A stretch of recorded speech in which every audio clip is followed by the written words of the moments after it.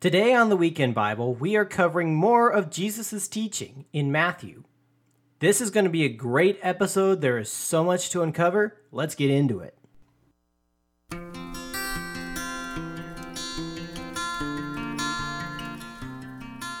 Hello, ladies and gentlemen, and welcome back to the Weekend Audio Bible. My name is Daniel King. So in our last Sunday episode, we covered Matthew 6, which is filled with the teachings of the Messiah, which included what we often call the Lord's Prayer.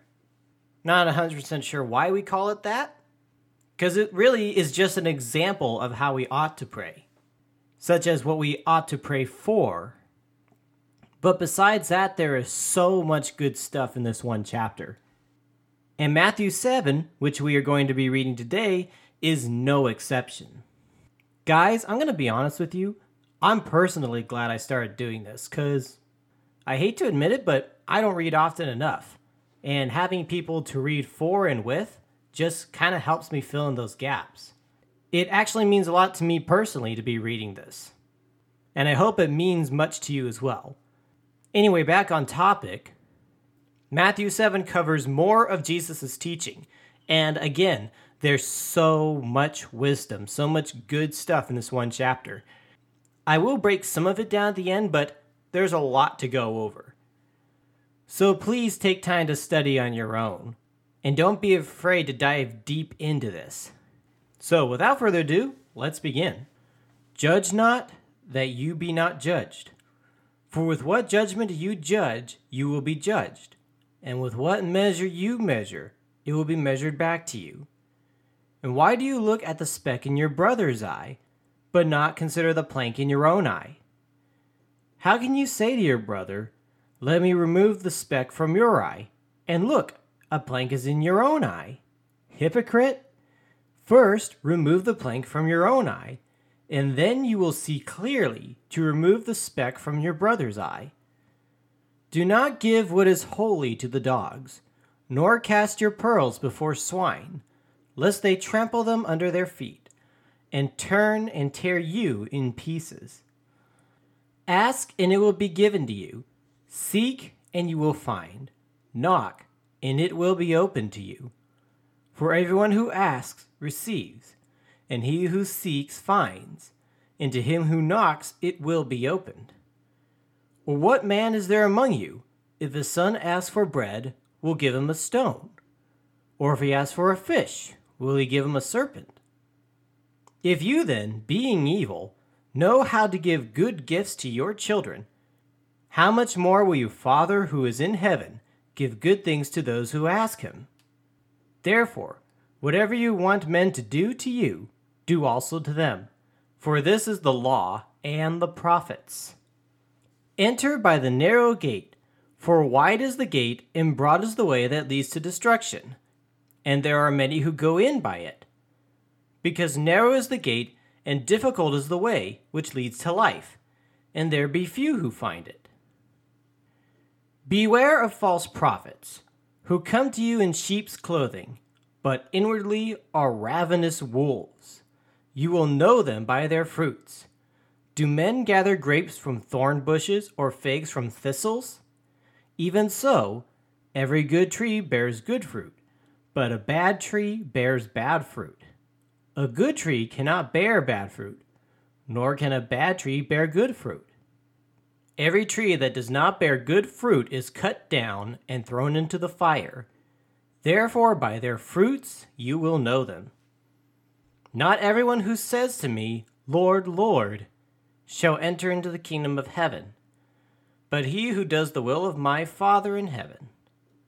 Many will say to me in that day, Lord, Lord, have we not prophesied in your name, cast out demons in your name, and done many wonders in your name? And then I will declare to them, I never knew you. Depart from me, you who practice lawlessness. Therefore, whoever hears these sayings of mine and does them, I will liken him to a wise man who built his house on the rock. And the rain descended, the floods came, and the winds blew, and beat on that house, and it did not fall, for it was founded on the rock. But whoever hears these sayings of mine and does not do them will be like a foolish man who built his house on sand. And the rain descended, the floods came, and the winds blew and beat on that house, and it fell, and great was its fall. And so it was, when Jesus had ended these sayings, that the people were astonished by his teaching, for he taught them as one having authority, and not as the scribes. And that will conclude today's reading. Now, there's a lot to cover in this chapter, and there's just a few things I want to touch on today, things that I feel are very important at this time. So, Matthew 7, verses 7 through 12, where Jesus says, "Ask, and it will be given to you. Seek, and you will find. Knock, and it will be open." Along with the rest of the verses for its full context, is a promise that we should be able to put our comfort in. What I mean by that is, humanity has always had questions about all kinds of things. And forget about all the little stuff we have questions about. I mean, a lot of us still have questions about our existence or why we're here. Or heck, we may have questions about our needs or our desires or wants. Well, I can tell you from experience, sometimes God says no. But when he says no, it's definitely for a good reason. Verse 11, it said, "If you then, being evil, know how to give good gifts to your children, how much more will your Father who is in heaven give you good things?" And it's not necessarily the materialistic things we're talking about either. I would say it's more important to be asking God questions about the things of the heart you need. The peace in troubled times, times we're living in now. Understanding for difficult problems that you have to make a decision about. Guys, the Lord is the beginning and the end of all that is good. And Jesus is telling us that if we seek in his will, that God will give us the answers we're looking for.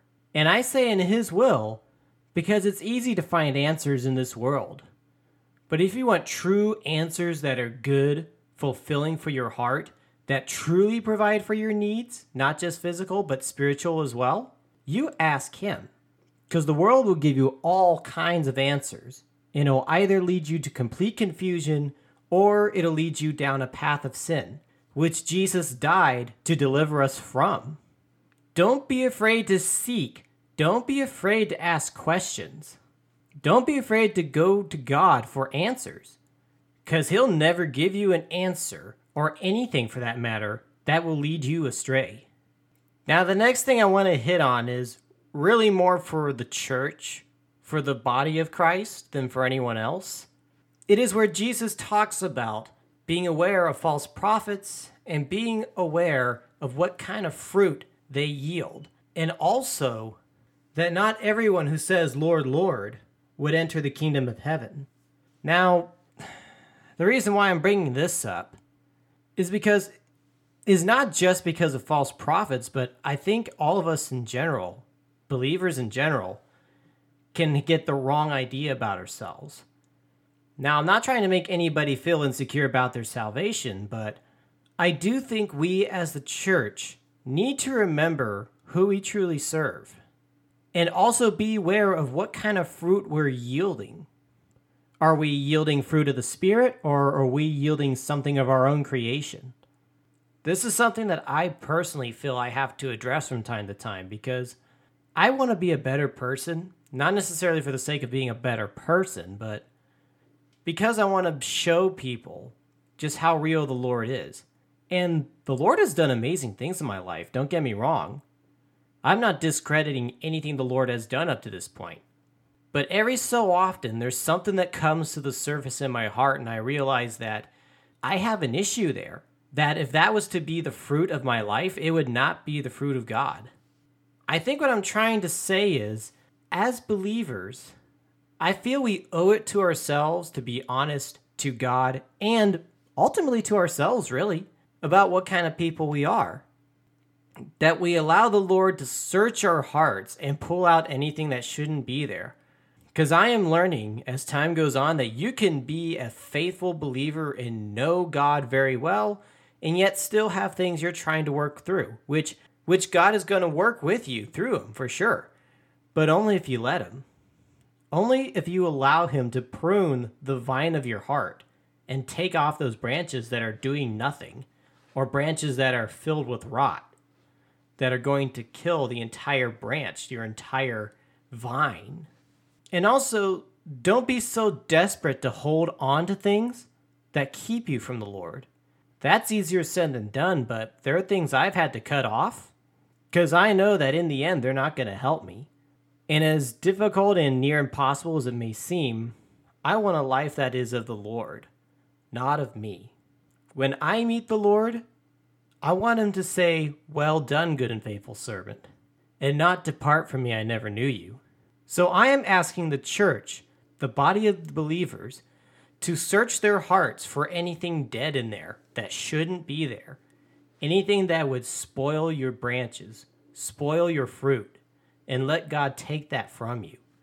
You might be a firm tree, but every tree needs to be trimmed from time to time. And that will conclude today's episode. As always, I want to thank you all so much for listening and for spending some time with us today. But always be sure to spend quality time with the Lord on your own. God is doing great things in this world, even if we can't see it. And if you just open your hearts and go for him for all your needs, whether you're a new believer trying to find your way in this world, or a seasoned elder who's waiting for the next step, that next calling from the Lord, don't be afraid to knock, and don't be afraid to let the Lord do his work. If you want to hear more of this podcast, please be sure to subscribe. You can find us on Apple Podcast, Google Podcast, Spotify, and on Stitcher Radio. And as always, thank you all so much for listening. May God bless you.